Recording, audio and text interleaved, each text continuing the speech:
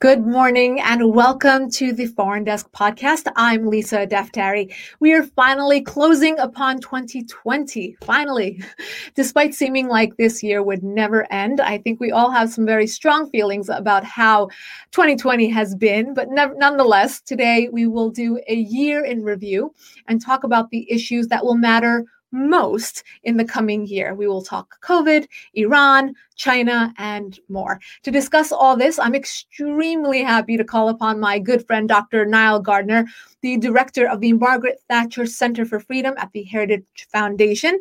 And besides for being a leading global authority on Brexit, Nile previously served as a foreign policy aide to Margaret Thatcher. He has testified several times before Congress on foreign policy issues, frequently providing analysis on global events for television networks, Fox News, Fox Business, CNN, Sky News, BBC, and he is a regular contributor to The Telegraph. Thank you so much for joining us, Nile. It's my great pleasure to be here. Thank you very much, Lisa. So, we obviously have to start with this huge elephant in the room. It's very difficult to talk about 2020 without it just being about COVID from wall to wall. And I know that we want to get to other issues as well. There is this Russian intellectual who said COVID has had a larger impact than a real world war. Let's talk about that. I mean, what are the lasting effects? How will history look upon this year, upon COVID, how it's affected people? I mean, what's your aerial opinion on this? Well, that's a great question. Of course, this has been an extraordinary year in many respects, a hugely unusual year. Very few predicted that we would be in the current state that we are in with regard to the COVID-19 pandemic, the biggest pandemic in over 100 years. And I think that, there are a few big sort of takeaways from the past year. I think firstly, I think that, US leadership on the world stage really does matter. And we've seen that with regard to the development of two US-led COVID vaccines. There's a third vaccine that's been developed by AstraZeneca and Oxford University in the United Kingdom. And so the US and the UK have developed, the three leading vaccines that will frankly rescue the free world. So US British leadership really does matter. American leadership matters. And Operation Warp Speed actually was a huge success. And so let's not forget, the American role in terms of turning the world around, defeating COVID in 2021. So I'm optimistic about 2021. This has been an incredibly difficult year. I think next year is going to be, a far better year. I would also mention as well that, this has been a year in which, as well, nation states, national sovereignty really is front and center. So the global response to the COVID-19 pandemic has been led by nation states. It's not been led by the United Nations, for example, which has been largely absent.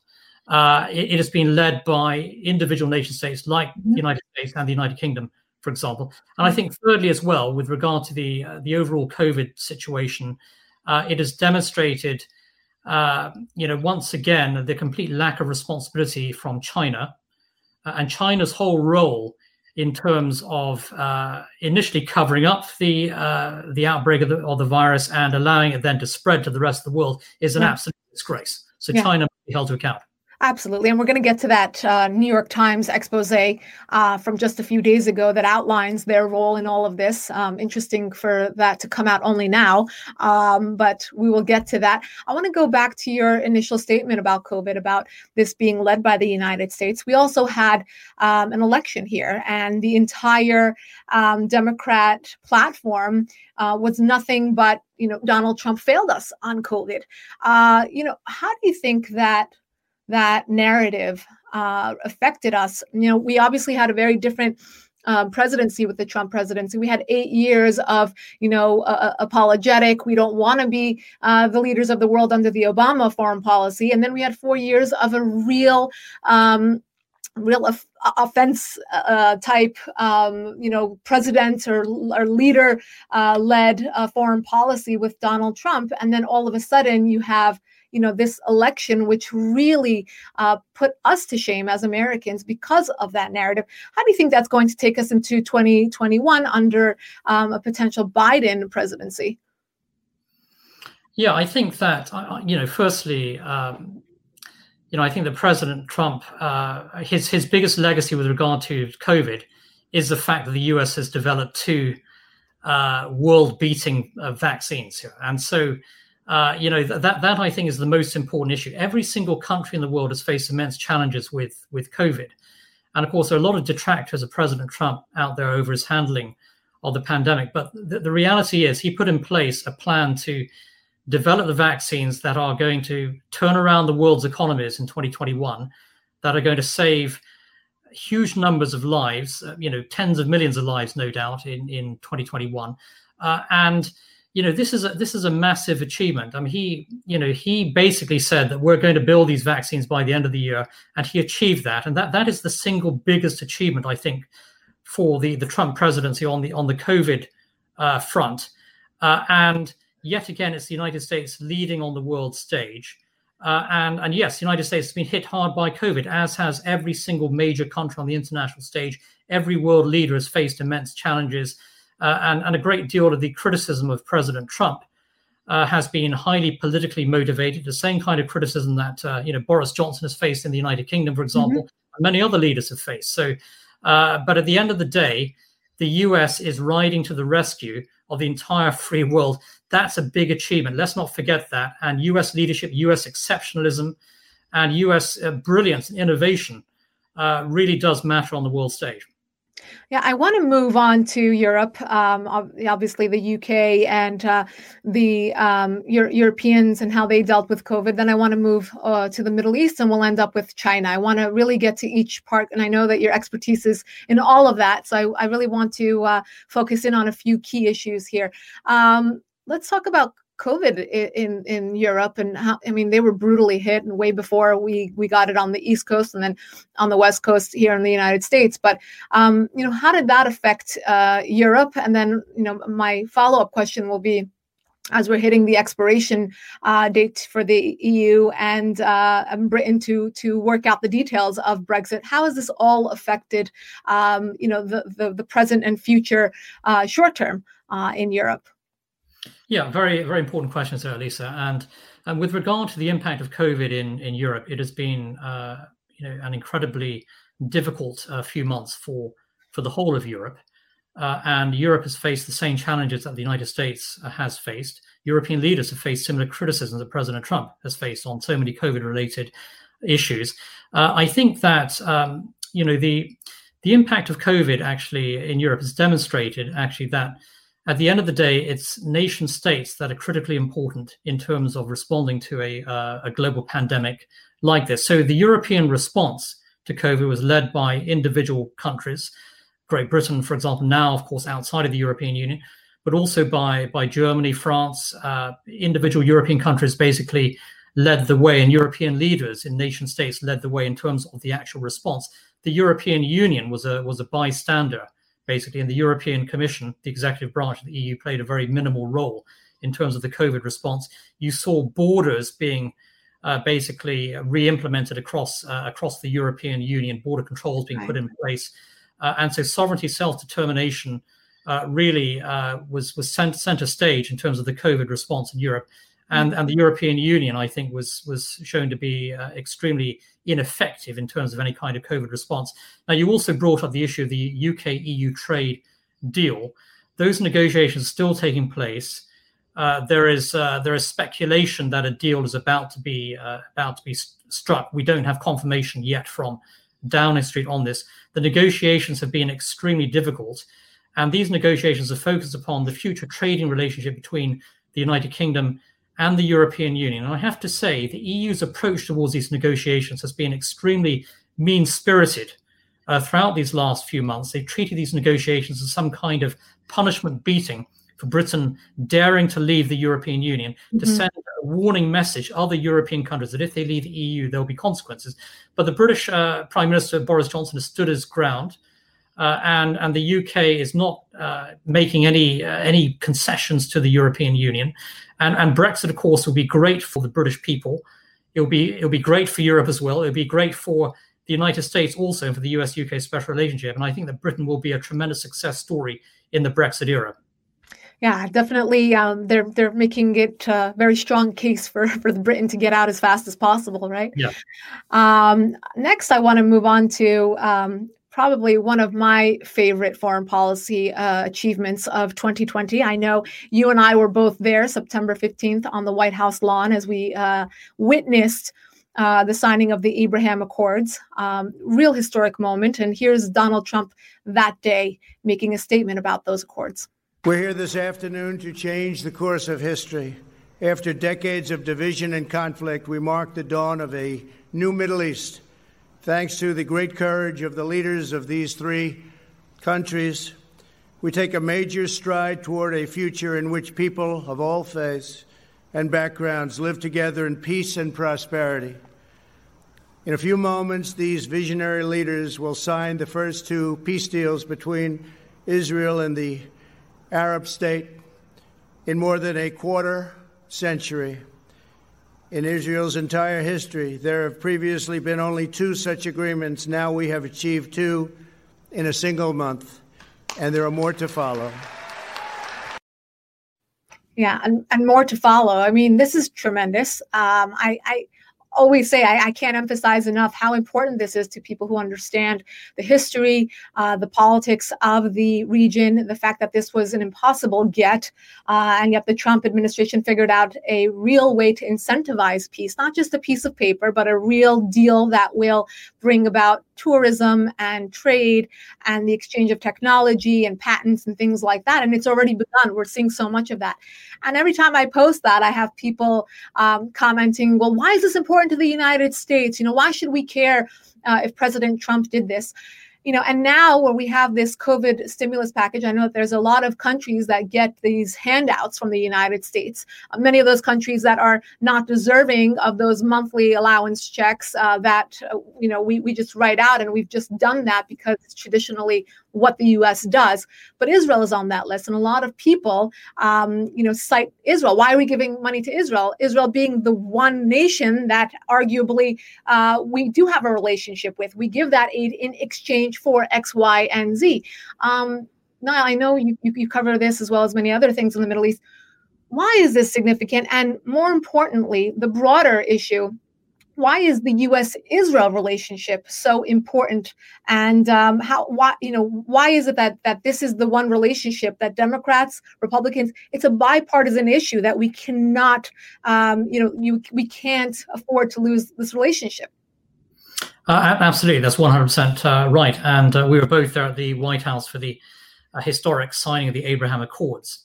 And, you know, you cannot underestimate the significance of what happened there. You had Israel signing an historic agreement, basically, that is a real game changer for the future of the Middle East. And I think the Trump presidency has actually accomplished more in terms of advancing peace in the Middle East than any U.S. administration in many, many decades. And so we cannot in any way, I think, underestimate the scale of the achievement there. And Israel, of course, is our most important ally in the Middle East. It is vitally important that the United States stands shoulder to shoulder with Israel. And the Abraham Accords have significantly strengthened the long-term prosperity and security of Israel in the region.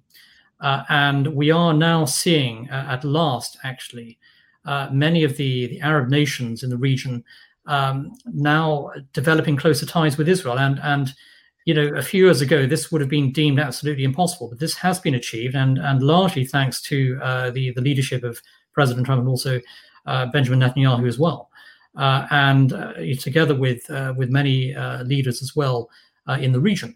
And I think that this is a historic development. It has actually been a series of events that has significantly sidelined and undermined Iran, the biggest menace and aggressor in the region. It has also weakened the the position of Palestinian terrorist organizations as well.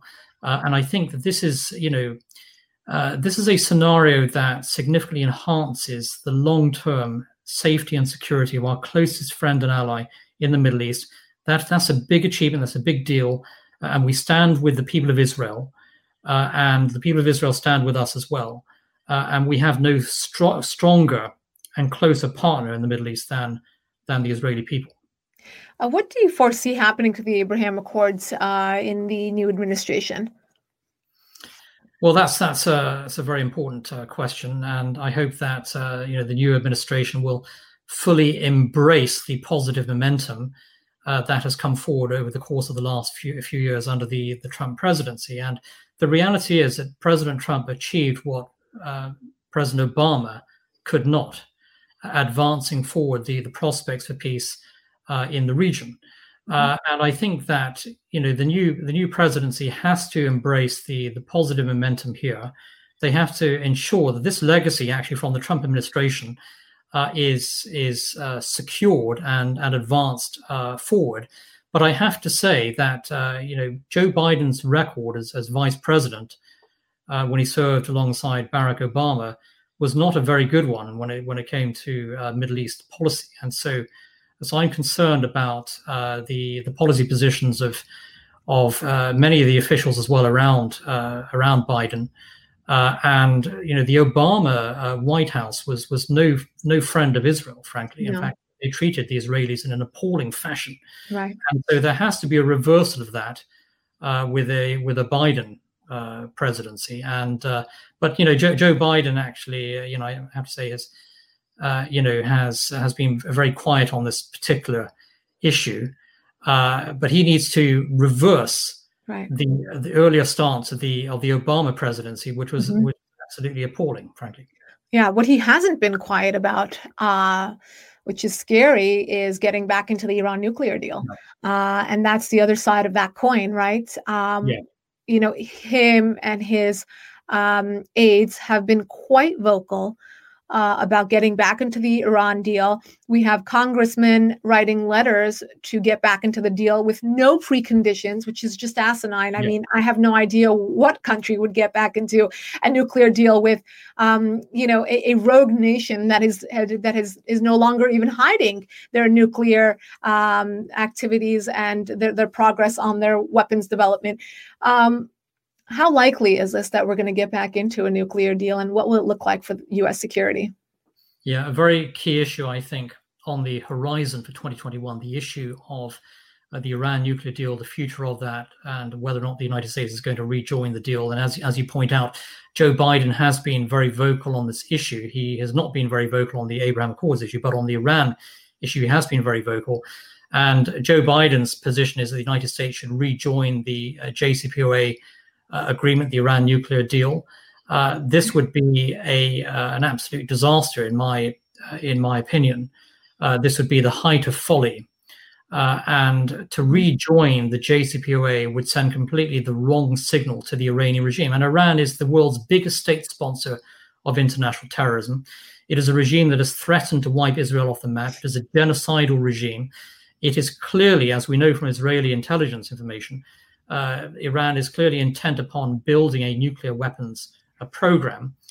And the JCPOA, if it is resurrected, will simply allow Iran to build that weapons program after a number of years with all the sunset provisions that are in place. It does nothing to address Iran's missile capability or its conventional military capability. There are serious flaws in this agreement. And now Joe Biden is saying the U.S.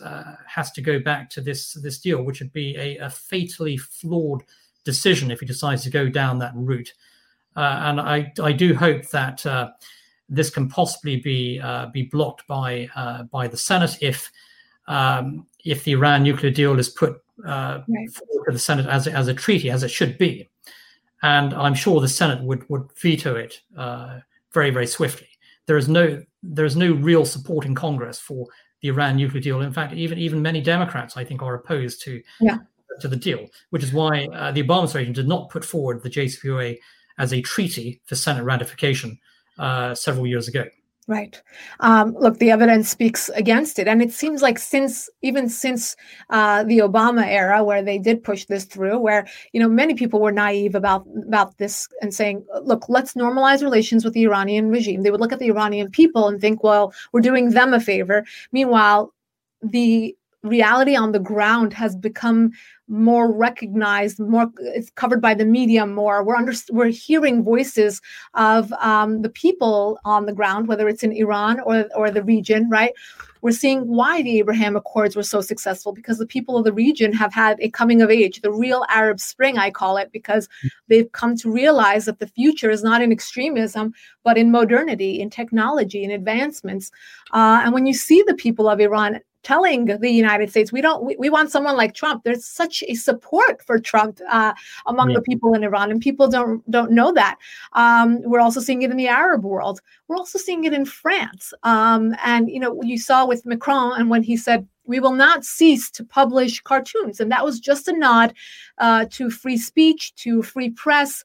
And you saw protests and boycotts across the Arab world, across the Africa, and in Pakistan, in Kuwait, in Jordan, Morocco, Egypt.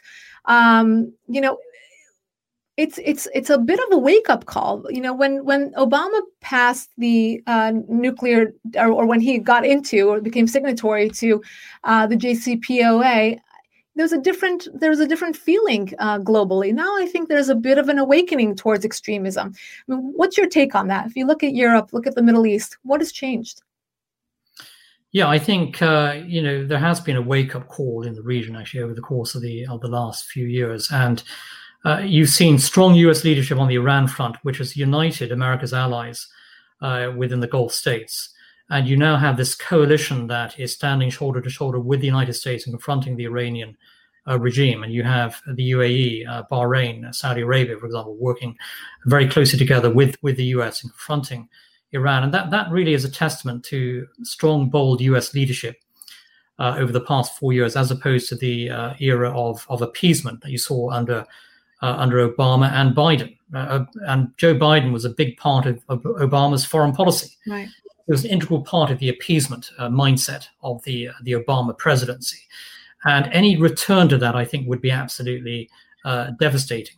You've also mentioned as well the situation in France, and we've had a wave of terror attacks in France. We've had the beheading of several French citizens by Islamist terrorists, and Emmanuel Macron, to his credit on this issue, has taken a very strong stance in support of freedom of speech, in standing up to Islamist terror, and I think that in Europe as well, you are seeing some increasingly tough policies being taken by some European leaders in the face of Islamist terror and ideology, and that's a very positive development. Do you think there's a buyer's remorse in Europe with regards to their very lax attitude on migrants, on immigration, on allowing these groups not to assimilate, and then seeing this growth in extremism on their own soil? Yeah, I think certainly that Europe is facing the consequences in many ways of some lax policies in the past, and a lack of willingness to deal with the rising Islamist threat. You now have across Europe far tighter border controls. I do think that European intelligence agencies are far more effective now in terms of tracking and combating Islamist terrorists. But as we see in France, I mean, the threat is very, very real. It's still out there. And I think as well that, the open borders policy that Angela Merkel implemented in Germany, allowing in over 1 million refugees from countries such as Syria, for example, Afghanistan, and other sort of war zones, that was a very, very dangerous policy, and that I think has a long-term damaging impact upon European security. Right, and society. We can see that it's definitely changed the landscape over there. Speaking of extremism, you look at Europe and their experience right now in dealing with this reality. Yet you also see Europe really straddling the idea of getting back into a relationship with Iran or calling them out on it. Every day you see a different story. On the one hand, Europeans call out, the Iranian regime's behavior on going forward with their, the satellite images came out last week that they're going forward and building these nuclear plants, that they're enriching uranium. Obviously, the human rights, the horrific stories that come out aren't even brought to the forefront, but we'll leave that to the side. But they call them out on the one hand, and on the other hand, they just don't have what it takes to say, look, we're out. Do what Donald Trump did and call them out and, step back. You can't normalize relations with a terrorist regime. Why are we not seeing that from Europe? Yeah, I think that, with regard to Europe, there is this broader appeasement mentality that we also saw in the US under Obama. And you have many European governments, especially the French and the German governments, as well as the European Union as a whole, appeasing the Iranian regime on many fronts. And so while there is criticism of Iran's absolutely atrocious human rights record, at the same time, many European countries want to see the lifting of US and international sanctions against Iran. There's a big business element related to this, and there's a large number of German companies, for example, that do business with Iran. Trade between Germany and Iran has been very significant over the course of the last decade. And so many European officials would like to see the lifting of sanctions. They don't like to see the US sanctions in place. And there are significant business and trade interests at stake for Europe, which unfortunately has impacted the overall sort of political policy. I think the British government has been more hardline on Iran than a lot of continental European governments because in part because the UK has very little in the way of business interests in Iran, but also the UK traditionally takes a much more assertive stance on the international stage. But it would be an absolutely terrible combination to have, European leaders working together with a Biden presidency to lift sanctions against Iran. That would be an immensely self-defeating, damaging, and dangerous policy. Yes, absolutely. And speaking of dangerous, I want to get to the next foreign policy crisis of 2020, and will definitely carry us into 2021. And this is beautifully said by our good friend, Nikki Haley. Let's take a listen. Wake up, America. I mean, this is nothing small. China has wanted to dominate the world for a long time. They want to bring down America. And they almost did that with the coronavirus. What we have to do is understand we've got to quit talking about China and we've got to do something about China. They are trying to go and spy on our satellites. They're trying to build up their military. They're the biggest human rights abuser. They're trying to control communication. They're getting involved in elections. We have to stop talking about China and we have to start doing something about it. And that's not happening. Holding China accountable. I mean, across the board, we can talk about COVID. We can talk about the spies that are sent here. We can talk about the students that are here. We could talk about they're stealing our technology, our patents, our intellectual property across the board. I mean, what do we do about China? Well, perfectly said by Nikki Haley. And Ambassador Haley, I think, is the closest we have in the United States to a Margaret Thatcher today. And she has a very clear-eyed vision for US leadership in the world, and her statements on China are absolutely spot on there. We have to view China not as a potential partner for the United States, as many on the left do. We have to view China as an adversary. China is the enemy of the free world, and China's Communist Party devotes a great amount of its time to trying to undermine the United States and the free world. And we have to combat China's threat, its influence on every single front, as Ambassador Haley pointed out so eloquently. And we have to really have a complete 360-degree strategy for dealing with China as an adversary. And unfortunately, I think that under some previous U.S. administrations, especially the Obama presidency, you saw the United States almost sleepwalking in its policy with regard to China. And China was making tremendous ground on the international stage at America's expense. I think with President Trump, for the first time, you had a US presidency that was willing to stand up in many decades to the Chinese threat. Yeah. And China has, tremendous superpower ambitions. It wants to displace the United States as the world's dominant power. We cannot allow that to happen. US leadership matters. And only the United States can lead the world.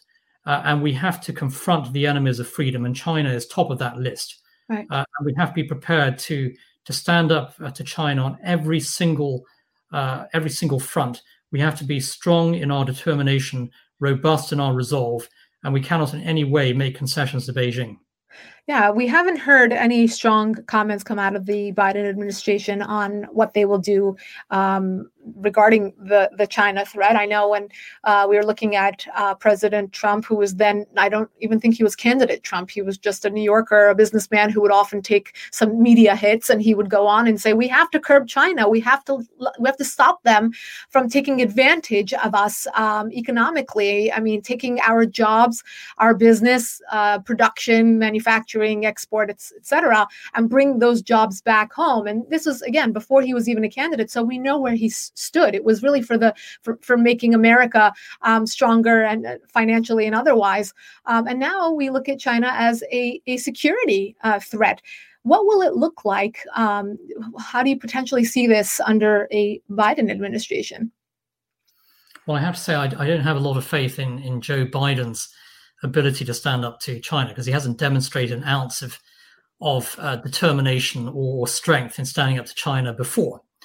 And Joe Biden, as far as I can see, doesn't appear to have any policy at the moment for dealing with China. And this is very, very dangerous for the free world if the United States is not willing to lead. And the Obama era was a period of US retreat, surrender. And the United States kowtowed to China at every opportunity. We cannot allow that to happen for a second time. If that is going to be the approach of a Biden presidency, it will be another period of US decline, as we saw under Obama, and that would be tragic, because if the US is not willing to stand up to China, then no one will on the international stage. The world looks to the United States for leadership, and if the US is willing to be prepared to stand up to China on every single front, including, for example, the critically important area of standing up to Chinese companies such as Huawei, for example. And you now see, for example, that the British government, several European governments actually, with US support, reversing course on the Huawei front. And Huawei, as China's biggest technology company, poses a major national security threat to the US and to its allies. Right. We've got to see that momentum continuing across the Atlantic, where governments are prepared to fight back against Chinese influence, and we have to see US leadership on that front. Otherwise, the Chinese are going to really take advantage of any sign of weakness on the American side or the European side as well. Right. And I know that a lot of our enemies were hoping for a Biden presidency over a Trump reelection. Iran and North Korea, China, all wanting, a Biden presidency to hopefully get a weaker man in the White House and to carry on with their activities. I think it's worthwhile to speak about the role of the media in 2020, which was very, very front and center.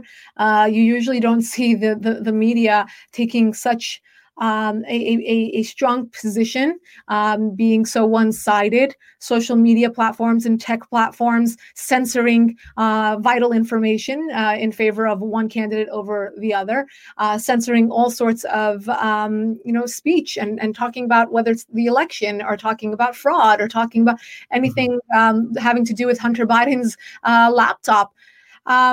More specifically, the New York Times came out with a report just a few days ago talking about the role China played in really controlling the narrative that came out about COVID.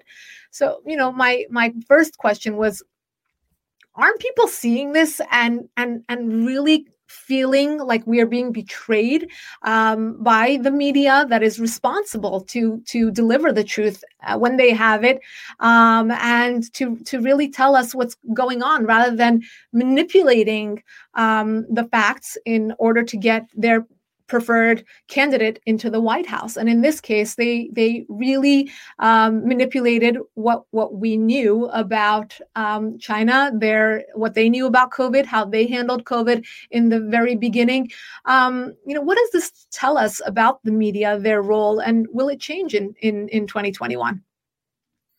Yeah, those are great questions, very important questions, because I think that millions of Americans have lost faith actually in the mainstream media here, and I think that the U.S. media has become increasingly and overwhelmingly politicized, of course, backing one side of the political aisle in this case, and the U.S. media often fails to hold politicians to account if they're on the liberal side.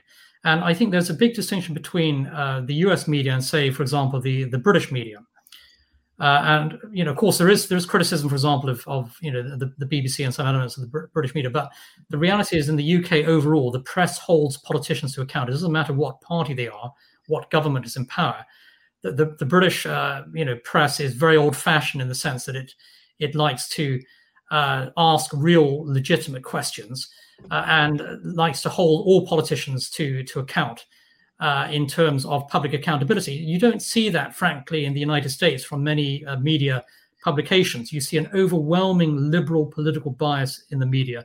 You saw that throughout the election campaign.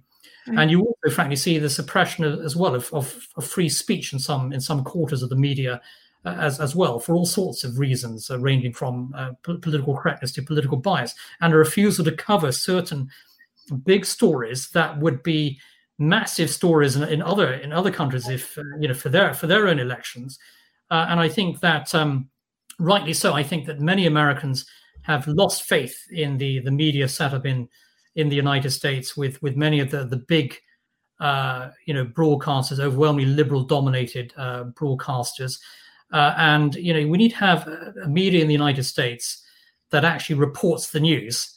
That actually asks real questions to real politicians, and is also willing as well to fully investigate, for example, China's role in the COVID pandemic. And we're now seeing stories in the New York Times appearing after the election. Funnily enough, they did not appear before the election, and we need to see some real investigative journalism being done, and some real professionalism coming from some quarter of the media who have abandoned, I think, their traditional role in favor of sort of political electioneering. Yeah, I hope that changes and can go back to really, relying on an ethical media, and that really goes back to universities and journalism programs and newsrooms to hold their journalists really accountable for what they put out. No, I can't let you go by. I have two questions to end with. One is, what do you think was the best news story of 2020? And next, I'd like you to answer, what's your biggest? What do you think will be the biggest foreign policy story or the most important issue going forward into 2021? Yeah, two wonderful questions. On the first question, I think the biggest positive event, in my view, was Brexit, actually, which took place at the end of January. I was there in London actually for that, and Brexit is so hugely important, not only for Britain but for the world as a whole, because Brexit is all about sovereignty and self-determination. All of the values, principles of the American people have cherished so dearly for hundreds of years, and I think that Brexit is a very big game changer. You have the world's fifth biggest economy actually exiting the European Union, and the UK is a big player on the world stage, and this will have massive implications for the future of Europe actually. So my response to your question is that I think that Brexit is the single biggest positive event of 2020, and we're seeing a full Brexit with Britain leaving the the EU Single Market and Customs Union on December 31st. So that's the completion of Brexit at the end of this year. With regard to the second question, I think the biggest foreign policy issue, certainly of the first part of 2021, is going to be Iran, actually. And I think that with the momentum coming from Biden and his team to rejoin the JCPOA, the Iran nuclear deal, that is an incredibly dangerous move forward. And I think that the focus on Iran is going to dominate the first few months of 2021. And I think then also a focus will shift increasingly onto China as well. But I think Iran is going to be the big story of the first few months of 2021. And the United States has a choice to either lead on the world stage, stand up to our adversaries, confront the enemies of freedom, or give in and surrender through policies of appeasement. And, any return to the Obama era of foreign policy would be an absolute disaster for the United States. We cannot go down that route. No, we cannot. And it looks like it's something they want to take care of on Inauguration Day to get back into the Iran nuclear deal. They're very enthusiastic, which makes you more suspect about the whole thing. Thank you so much, Nile Gardiner, for your expertise. Merry Christmas to you and your family. Thank you for joining us. Thank you very much, Lisa. And thank you all for tuning in. I wish you and your families a Merry, Merry Christmas. If you'd like to subscribe to our podcast, go to youtube.com/Lisa Daftari. You can also catch us on iTunes and Spotify and Pandora. And to subscribe for our daily top 10, go to foreigndesknews.com. Thank you all. See you again very soon.